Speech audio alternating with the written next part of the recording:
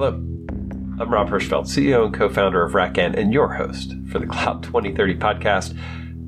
This episode was fantastic and fun and interesting, and you will want to hear the end because we got into protecting APIs with NFTs, and how we got there is also interesting. We were talking about civilization technology. So how do we create standards and regulations and expected APIs that allow us to create ecosystems around the infrastructure that we build? We see this all the time in railroads and building, electricity, consumer electronics.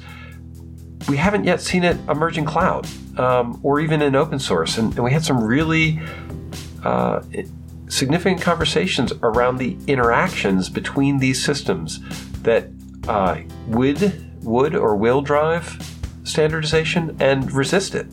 I know you will enjoy this discussion. So the topic for today is building codes for the cloud. With this idea that and we've talked about this before, using standards creates market power or creates market ecosystems rather than single dominant players. Yet we're sort of seeing a whole bunch of challenges in how, and the notes I have for this are, team, corp, industry, and global standardization, how that would help us, what's holding us back from that, why it's important. The tyranny of naming challenges. I don't remember the background on that one, but I think it's important. And there's a link for the technology S-curve, adoption curve, I'll paste in for everybody to see, which outlines the idea of systems sort of reaching an obsolescence peak before the thing that replaces them is mature enough to absorb that. So there's a gap from that perspective. What I would do is there's a story I love to tell about this that's really useful, is that back when we as a civilization were getting central heat, there were no standards for how boilers and heating systems were built. And boilers are basically pressure systems, and if you design them wrong, they will explode or catch on fire. Same with electrical systems. Electrical systems were wired in, without any standard components or standard rules. And there were a lot of fires from electrical systems. And so at some point in the process, we came up with building codes. Some of them voluntary, some of them industry, some of them regulatory, in which we actually built the systems to those codes and then relied on it. And at that point, the safety of the systems improved dramatically. But also the industries behind those systems were able to now interconnect, and you could build all sorts of follow-on things behind them, right? You could sell appliances because there was a standard plug. I'd say that we're seeing the same thing with USB now, where a lot of devices don't bother having, we used to have custom plugs for everything. It was a nightmare. And now we're just using USB plugs for everything. And it's, wasn't the intention of USB to be a universal power adapter, but it's providing that service because of the standard. So there's places where we get these building codes for everything in our life, and as they progress, there's an accelerative component. It's a challenge on these. Some of these standards are crazy. So the topic for today is to think, is to talk through how do we get there in cloud? Should we be there? What does it take to get there? What are we missing out on? I don't know. There's a lot of ways to go on this to sort of see the standardization. Or even if you agree that that's an inevitable path for where we are with cloud tech. So with that, I'll open the floor. Yeah, I generally say that it's still way too early in the evolution of tech and for building and supporting what's called cloud for that to be standardized. I mean, there's certainly Kubernetes is the latest quote unquote standard, but and it's quickly going to be replaced by something else. We just don't quite know what yet. Probably something kata or firecracker related, but who knows? It could be 5 or 6 other cool related technologies that will come upon. I mean, this stuff is cyclical. So, do you think that open source communities are replacing the need for standards bodies? No, I think they're opposite. Yeah. Okay. Opposite. Yeah. That's a stronger statement. Okay. Yeah, no, I would absolutely they're in conflict agree. with each other, which is a good thing. I think it's a healthy conflict. And the more that we embrace that IETF and CNCF as examples perhaps are in conflict, but we should embrace that because it's good.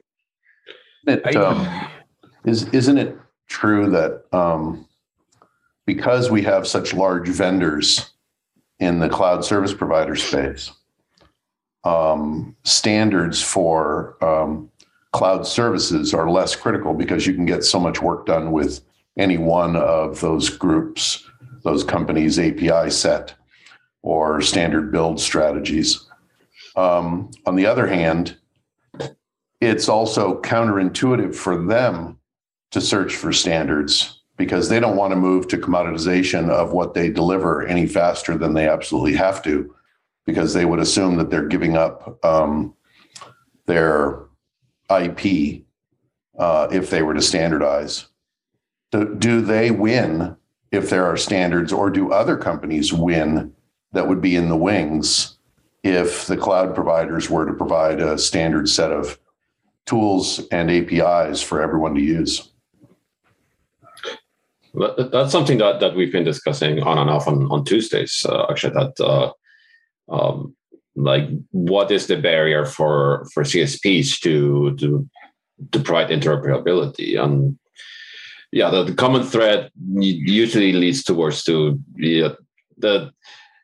CSPs. They want standardization in order to absorb the user base from other CSPs, but they don't want standardization because they don't want to let go of their own user base. And we're, as we slowly get boiled, a la a frog in warming water by the cloud service providers, we accept that situation because if there were 100 cloud service providers that all offered different standards, then it would be much more of a pain for the individual buyer. Having said that,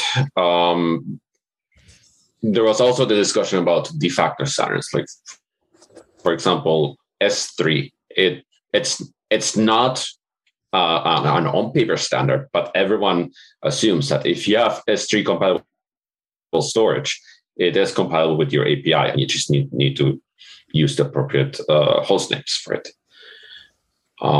Ubiquitous.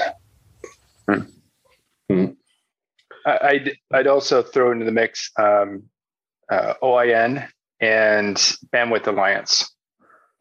Both those organizations exist because of kind of I was going to say forcing function, but that's not right. It's like a velocity of activity forces people into partnerships that they didn't really want or expect. OIN basically just I think majority of the companies that got involved in OIN at one point or another did it out of kind of a desperation to lower their legal and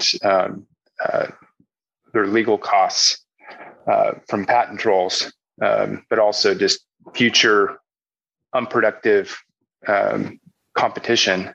But then also the Bandwidth Alliance, who would have thought that organizations would start banding together to quote unquote save on network costs, where that continues to be one of the ways that they try to keep their customers stuck. Or stuck's not the right word, but encourage them to stay within their ecosystem. But they're now creating, it's gotten away from them. So now they've formed the Bandwidth Alliance to try to lower the cost of their customers. weird. And can you give some background on the Bandwidth Alliance, because I'm not familiar enough? Oh, sorry. You can find it's something that Cloudflare, Amazon, Google, I think Vulture's involved with it now. There's probably about 20 CSPs that are involved in it now. And essentially what it means is that for certain types of traffic, they won't charge you as a customer to move it between those backlinks. So for example, if you use Cloudflare to peer with your Amazon backend, you get no charge. You also get faster peering in many cases as well, as opposed to accessing S3 directly. So it's largely useful for when you're user distributing content, because you get the power of Cloudflare's caching and the flexibility of having your backend, your storage files still in Amazon or your other CSPs that are part of the alliance. Yeah, go ahead. Sorry, I have a question. Then how widely adopted are ISO 17788 and 17789? Because those are the ones that are going to be enforced by NIST and through the government, as well as 3 new ones that are in IEEE and IETF on security.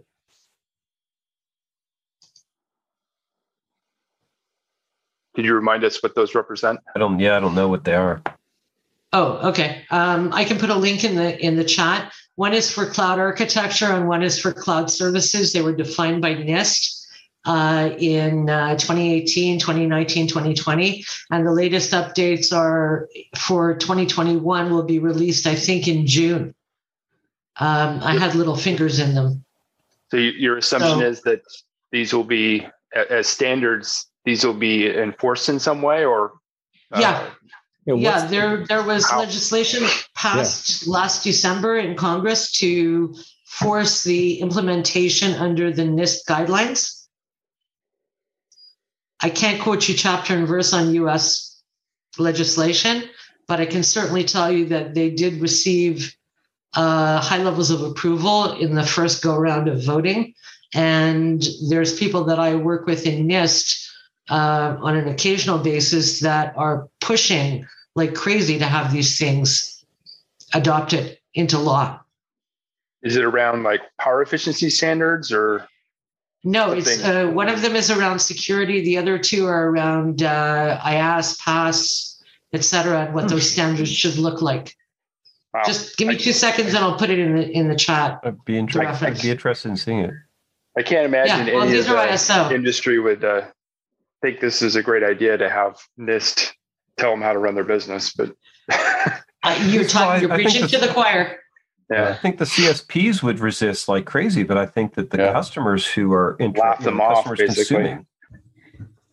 And if it was adopted in 2018, I'm sure it was incredibly generic when they wrote it, and now it's probably not even applicable 3 years later. But I'm not disagreeing with you, Sean. I'm just telling you that there are a lot of people that are pushing for these things because they believe that there's too much of a dominance of the larger players. And they're the same people who are pushing for, let's break up the big tech monopolies, et cetera, et cetera. So where I participate is in the development of the actual standard, the technical standard, and the work that goes along with it. So from that perspective, I have a modicum of influence, but also not being a U.S. citizen, I can't say very much. That being said, however, the same thing is translating worldwide if it goes up to ISO. And for those that are, and I'll make this very quick, that are unfamiliar, it's the small groups that start the movement, and they all have stage processes that bounce it all the way up to ISO. And to get the ISO blessing takes a while, but it doesn't take that much in the sense of, people pushing back to say, no, we're not going to make this a standard, or yes, we are.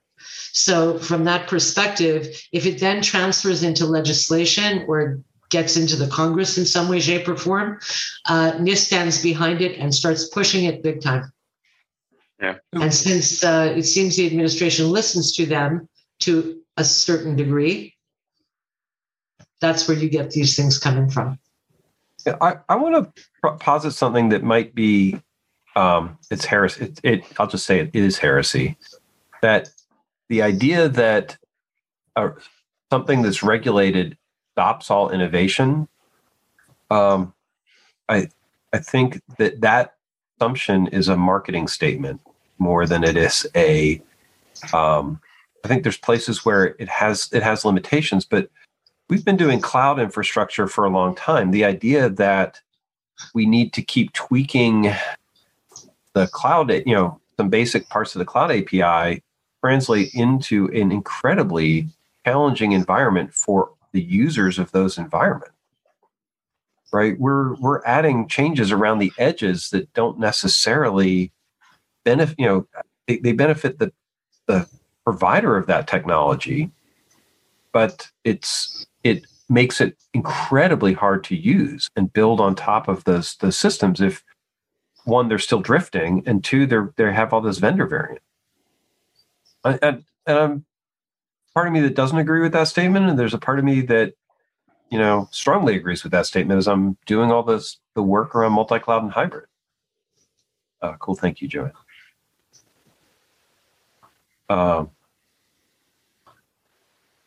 Interesting. I can be more specific. Like, 'cause the OpenStack stuff.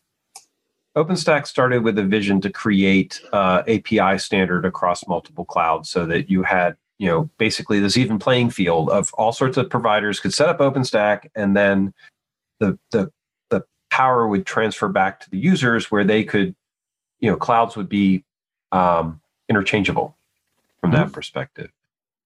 But the operational differences between OpenStack installs were so high, and the operational differences between the clouds themselves is so high. It's not a matter of the APIs, right? Mark's example about the plugs from the chat, where we have all these different plugs, but fundamentally, it's alternating current of a fairly narrow band of voltage and a fairly narrow band of hertz.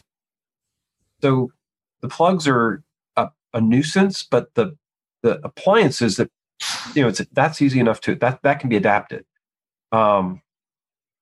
It's not like that with cloud stuff. You can't just say, oh, I'm going to shim the API for Amazon versus Google or OpenStack or VMware, and things are going to be the same. Rich is shaking his head. And then expect that your automation and your systems are going to work the same way. They're not that compatible. Well, isn't that the value proposition of companies like HashiCorp? Yes. Right. That I just to go with your electrical plug analogy. I just got back from Europe. And I had my little box of plug adapters where I could plug whatever I brought with me into whatever plug I was in, whatever place I was in. Is that, it's not the same. Like if you look at Terraform, right? You can use Terraform on any cloud, but each Terraform provider is unique. It is completely impossible, and I know because I've been trying. It's not impossible. It's incredibly hard to write Terraform plans in a way that is actually cloud agnostic. Matter of fact, you can't do it because the clouds themselves are too different. So you can use Terraform against every cloud, but your code, your plan, are operationally distinct for each cloud environment. So why would I bother to use Terraform then? Because if you live within the same cloud ecosystem, it does make your builds reproducible. The problem with Terraform is not within the same cloud. It's once you cross clouds. But I mean, if I'll put my IT executive hat on but that's what I'm buying, right? Now the whole point of that, what I'm trying to avoid is cloud lock-in, right? And Terraform, was sold to me as a path to avoid that. Yeah. And I think there's two answers from that perspective. It is demonstrably a better API than the cloud providers are providing for interfacing to their clouds. Sorry, demonstrably is maybe too vague a word. It is easier to use than a CLI because it accomplishes multiple tasks at the same time. And so if you can learn it, and your skills in using Terraform will be portable even if the plans aren't. So there's a benefit, multi-cloud benefit from that perspective, but it's operationally distinct. It gives you a common DSL to work across the different clouds, even if the plugins that you need to use are different. Trying to think of an analogy, like this might be like Terraform is like comparing it to programming languages. Like if each cloud is a different programming language, Terraform is a programming paradigm, like object-oriented or functional or whatever, versus another language. Like going from C to Java, you still need to learn the various nuances about the new language, but you have your foundation already. So the effort to switch is less. There's still effort, though. It's sort of, to me, maybe this is, I'm looking for a good non-tech example. And Rich, I can pause if you want to jump in, but otherwise, no, go ahead. Everybody can drive a car, right? If you learn to drive a car, cars in some cases have relatively standard interfaces, and I believe that's a regulatory standard, right? Steering wheel, blinkers, brakes, gas. It's pretty standard until you get to things that aren't actually standardized, like how to turn on the lights for the car, or even how to shift, which Prindle is pretty standardized, but where they put the shift lever, or even how it locks or unlocks, is not always that similar. So that quickly devolves. If you actually opened up the hood and looked at the operating characteristics of the engine behind the scenes, you wouldn't expect, and maybe this is an interesting aspect to this, because we don't have to mess with the engine of cars particularly anymore. But you wouldn't expect to show up with, frankly, even tools that work in one type of car do not work in another type of car. We have English and metric tools, but the way an engine's constructed depends on the vendor, right? If you sit down with a Subaru, the piston layout's completely different than if you sit down with a regular gas car, which is different than, say, a Mazda RX-7. They're not bad variations. The humans are the both the variable and the constant here, because people still need to fix them. Still need to be repaired by human beings that read manuals and use tools. And the humans are the things that go into a car, that are both the constant and the variable. Yeah. So if you don't have tools that generically can fix these things that a mechanic can use, then people won't buy the cars, right? They'll break down. The place where we do the interface, like this is where like OBD got standardized, because we needed that, and that was regulatory. Because we needed a single way to pull data out of every cloud. Yeah, but the industry kind of accepted that when that came out. Because there was so much push because of the smarts and cars. The tooling that was being built to actually manage that in the aftermarket was becoming unwieldy. So the common interface just became, there's enough push that everyone just kind of accepted it had to happen. I'd almost make the comparison of, it's probably a stretch, but the Google Oracle API drama that just went to the Supreme Court and is kind of mostly resolved, that APIs shouldn't be copyrightable. But with most legal cases, they didn't completely nail it down as that's the actual 100% of the time the case. So there's still going to be litigated quite a bit, I'm sure. But much in the same way that it appears that APIs are now free of being encumbered, but it directly goes back to there's this push and drive to for certain organizations to make sure that it's as easy to use for their customers and difficult as possible for competitors to copy or to utilize.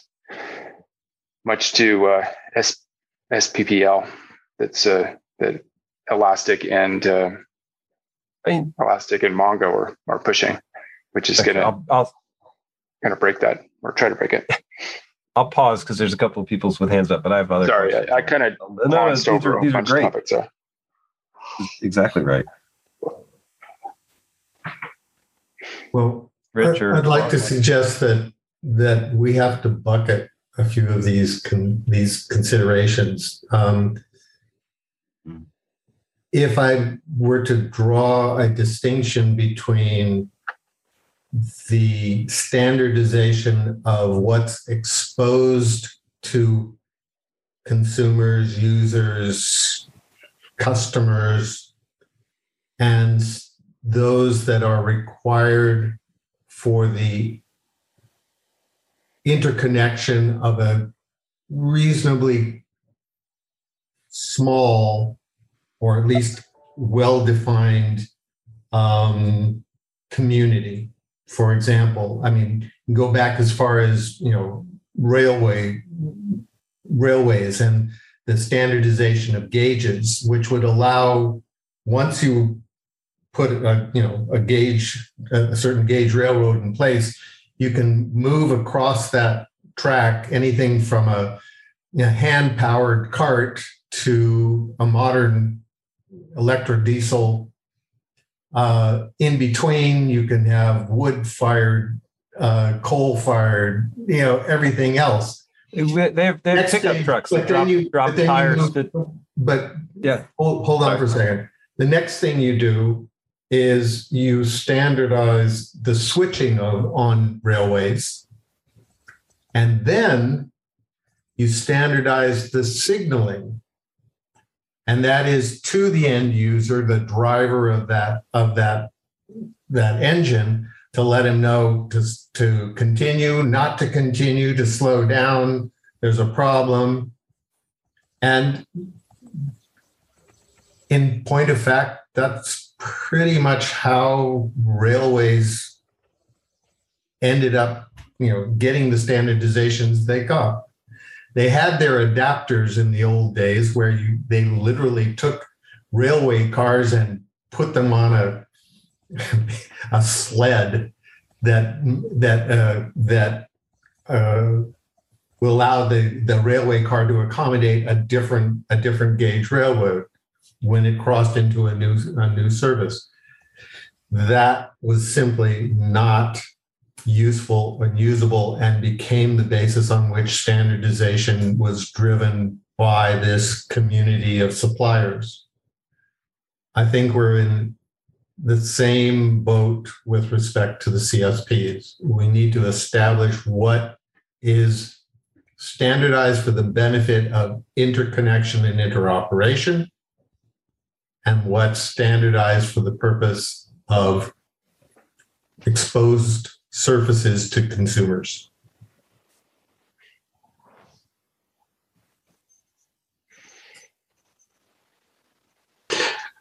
It's interesting that you mentioned railways, because in the US, the derivative system was the contributor for standardization of time zones. Like it was because they needed a system to keep their trains from crashing on shared tracks. Right. Mm-hmm. Just going back to something you said before, Rob, though, change of topics. Sorry, Richard, if you wanted to continue this, like the mention of OBD, and Rob, you mentioned as a standard. With OBD, the standard is a very tenuous one, and I think it's actually a very good analogy for Terraform, because your plug is standardized, your pinout is standardized, but the voltage changes. The data that the bus provides is completely different, not only from a manufacturer to another, but from a model to another. Yeah. So yes, Terraform is the OBD of cloud. Yes, so OBD you can use OBD to get data from the engine of your vehicle, and in some cases provide data to the engine. That's it. After that, everything you need to do is like tinker around manually and reverse engineer it until it works. But that's going to be very interesting with the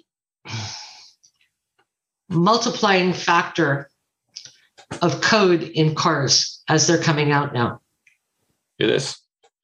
And I know this from, well, I don't work on it firsthand, but the company I work for, we do telematics. Reverse engineering OBD is one of the main things that we do, and we do it well. And it's still a lot of work.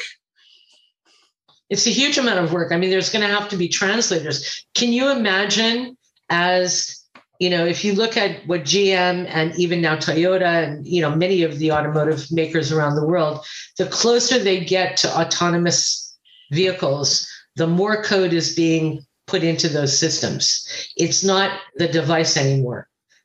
Patches, tweaks without standards or interoperability of that code. Yep. It's going to be pretty risky, no pun intended. And there's government requirements as well. Like, for example, New York recently announced that they're going to adopt the requirements for transportation efficiency that California set out. So does that mean that they're going to use the exact same data? Not necessarily, but it means that you need to collect the data from the same sources and to effectively do an ETL to make it meet the standards of that particular jurisdiction. Oh, what a mess. It is going to be a mess. Actually erodes standardization at that point. Well, I think part of the issue also, and I think we're going to see this with Edge as well, is that we're going to have certain requirements that are going to be like bare bones that will have to be met.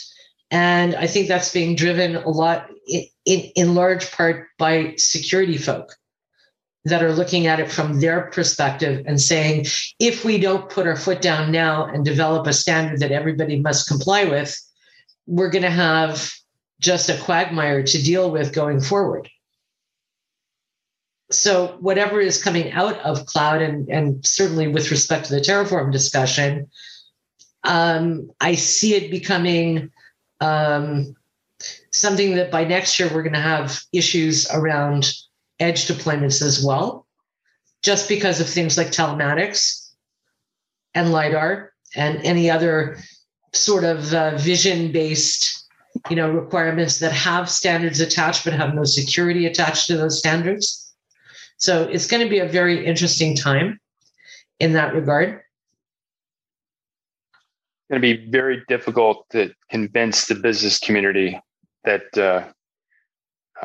not only of what the standards should be, because there's going to be just just what those standards are around security.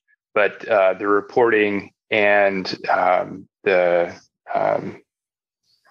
data security aspect of reporting on that data, who's going to own it, the life cycle of that data, who's going to use it and for what. I can't imagine that's going to be an easy discussion. An example, to this date, there's still, or at least to my knowledge, there's no standard or even an attempt at trying to come up with a standard for all the data that all the police departments just in the US gather for body cams. The privacy around that, there's, as far as I know, there's been a lot of debate about it, but there's no standardization. That's a huge amount of data that's floating around there, and obviously incredibly important for court cases, for privacy, for liability, and nobody's been able to figure that out, at least not yet. I think we're years or decades away from those. Won't stop people from debating and talking about it, which I think is an important topic. But without a regulation or some need, it's not a feature that has high business value to develop. Yeah. Right. But with regulation, I mean, for autonomous vehicles, I think there is already some legislation pending, and there are certain standards that are being evolved, where the car makers are definitely, part and parcel of the thing. Where I saw it even more recently is there's an organization that was set up for digital twin development, because ask 10 engineers what they mean by a digital twin and you'll get 12 different answers. And there's a lot of scope creep, in a variety of different ways. That being said, though, the digital twins are what are being used by municipalities to be able to regulate the driving of autonomous vehicles, and even those that are semi-autonomous, buses, taxis, whatever. The more of them that are pushed out into society, the more the regulation needs to happen. And telemetry, of course, is a major factor in that, as is security. So I think you're going to see that push, and it's going to sort of what's the word? Daisy chain, if you will, or domino into other sectors of business in a very significant way. And by the way, even though it was kind of tongue in cheek, I actually have a client that's trying to put their API out as NFT, so that becomes their stake in the ground. And there's 2 markets that are opening up just to do that for the big techs.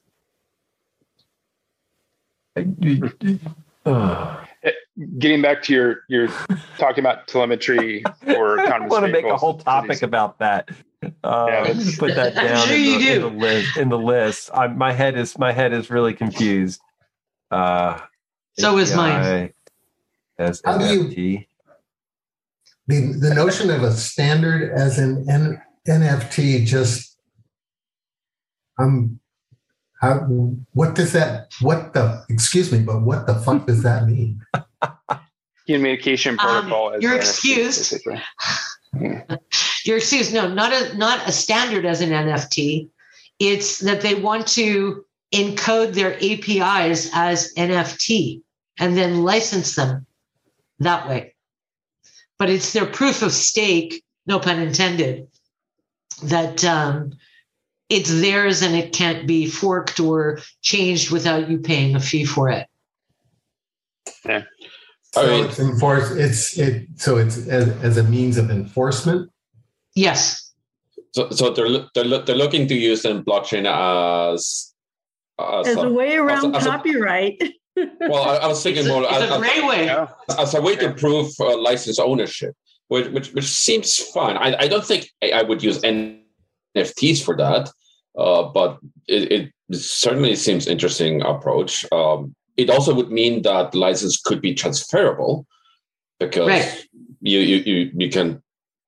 Well, you can transfer the token to someone else. Sub-licensing. Yeah, that's exactly why they want to do it.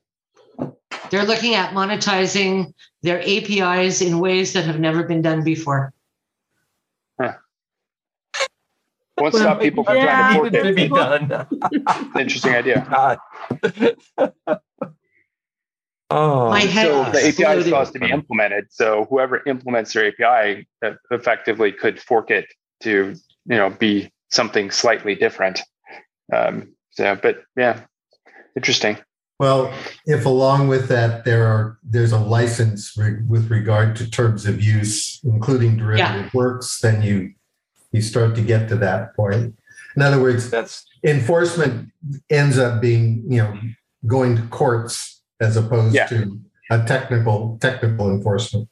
Which gets back to the recent court case between Google and Oracle. And exactly. I think that specific type of implementation makes suing somebody over a forked implementation of an API tenuous at best. You have to have some pretty deep pockets to be able to want to do that, because it's definitely going back to the Supreme Court in the U.S. In any of these cases, taking things to court, it's a deterrent, but ultimately, if you've got enough money, if there's a big enough difference in the two sides of the case, that side that's got the most money is going to end up, willing to spend enough more money on it, is probably going to win. Well, this is the opposite of us creating ecosystems and markets where we have an actual civilization. This is the opposite of the challenges. We're moving so fast towards the opposite of civilization technology, where we have places where people can collaborate and build together. We didn't talk about this, but standards aren't really owned. Part of the reason why the government, actually helpful to have the government involved, is it's the community asset when the government has a standard or one of these bodies. Yeah, the whole point is for the common weal. Yeah. Yeah. Well, I was, not only did my head explode when I heard about this, but it was kind of like, why? And really what they came down to was they felt that too many people were taking the use of an API so far afield that they were actually losing money on it. So rather than, get the money back in some way, shape, or form in more conventional ways, they decided, well, we'll put it up as an NFT, let people bid on it. And, if it's a community of people, fine. They don't really care. And I don't know that this is actually legal to do, but this is... What's the name of this company? I'd be really interested to look into this more. I can't tell you because of NDA. But I can tell you, put it this way, insofar as I know, it was the original idea of one of the big exchanges in the Bitcoin field. Okay. It's not an Ethereum company association, where they were looking at it and they decided that as an exchange, they would really use this as a value add and give content creators, anybody who goes after copyright or design patent, or rather industrial design as opposed to patent, a means to archivally regulate the use of their intellectual capital and property. Wow. And I thought, well, more power to you for being creative about it, but Jesus, I can't imagine how you're going to create a developer community. Yeah. I find it interesting limiting that they chose to go with NFTs versus smart contracts. I think they're going to evolve it into a smart contract, but I think what they're trying to do is test the waters to see if this gives them more capability than copyright might or licensing might to prevent people from knocking it off. I can also tell you that the reason that they're doing this is because of rampant hacks, security, et cetera, et cetera. And they're more like a layer 3 than a layer 1. If you understand that terminology, Sean, I'm not sure. Yeah. Yeah. Well, it points for creativity. So, and it's, to a certain extent, certainly in the crypto space, being the most creative wins you adherence in a lot of cases. So it's the idea of using it as a DIY copyright replacement is interesting, but the terms of use that go along with that NFT, can span the full spectrum. Everything, to your point of it's open to the public and everybody can use it, because this is the way we set it up to what happens with derivative works, what happens with consolidations, all modifications and so forth. So it's kind of I've got a new weapon, a new cudgel here. The point at which I start to use it on the community is not defined at all. So it's a workaround copyright, which arguably has needed a revamp for a long time. So I'm actually wondering. Go ahead, John. No. Klaus, go ahead. I was saying, like, from what we've discussed, I can see how the NFTs or the use of NFTs would benefit the consumers of the APIs. Again, like making the access right transferable, and so on. I kept trying to wrap my brain around like how would the API provide the benefits, right? And the only thing I can think of right now is sidestepping payment processor lock-in, because because then you're not limited to the jurisdictions that the payment processor serves. You can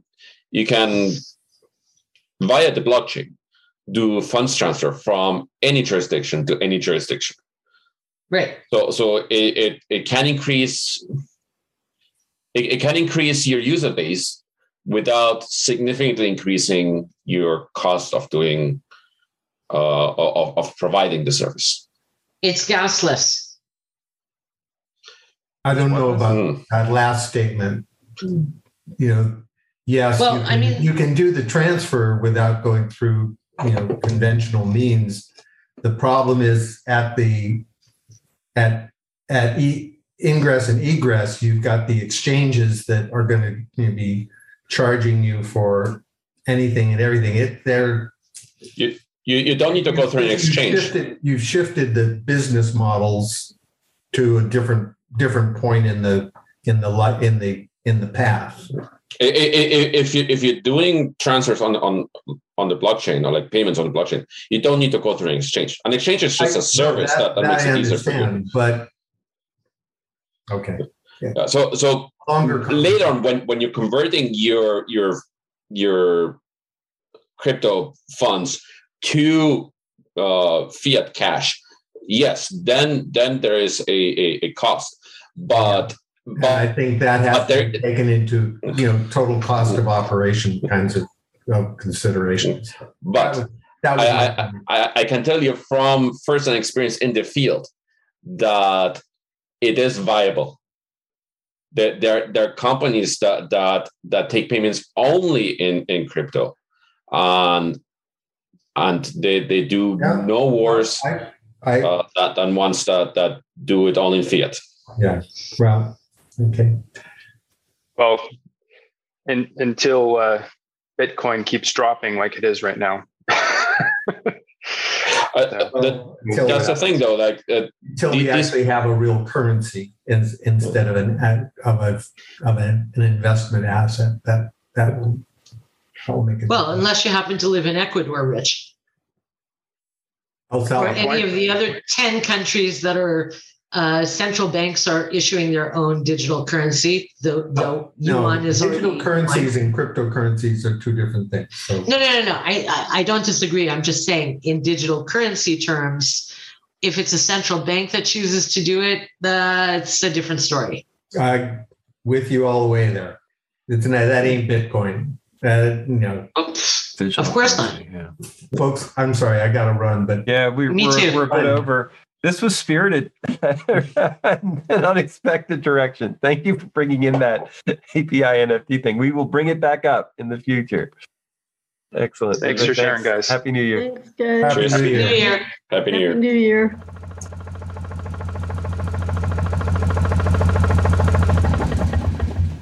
Wow.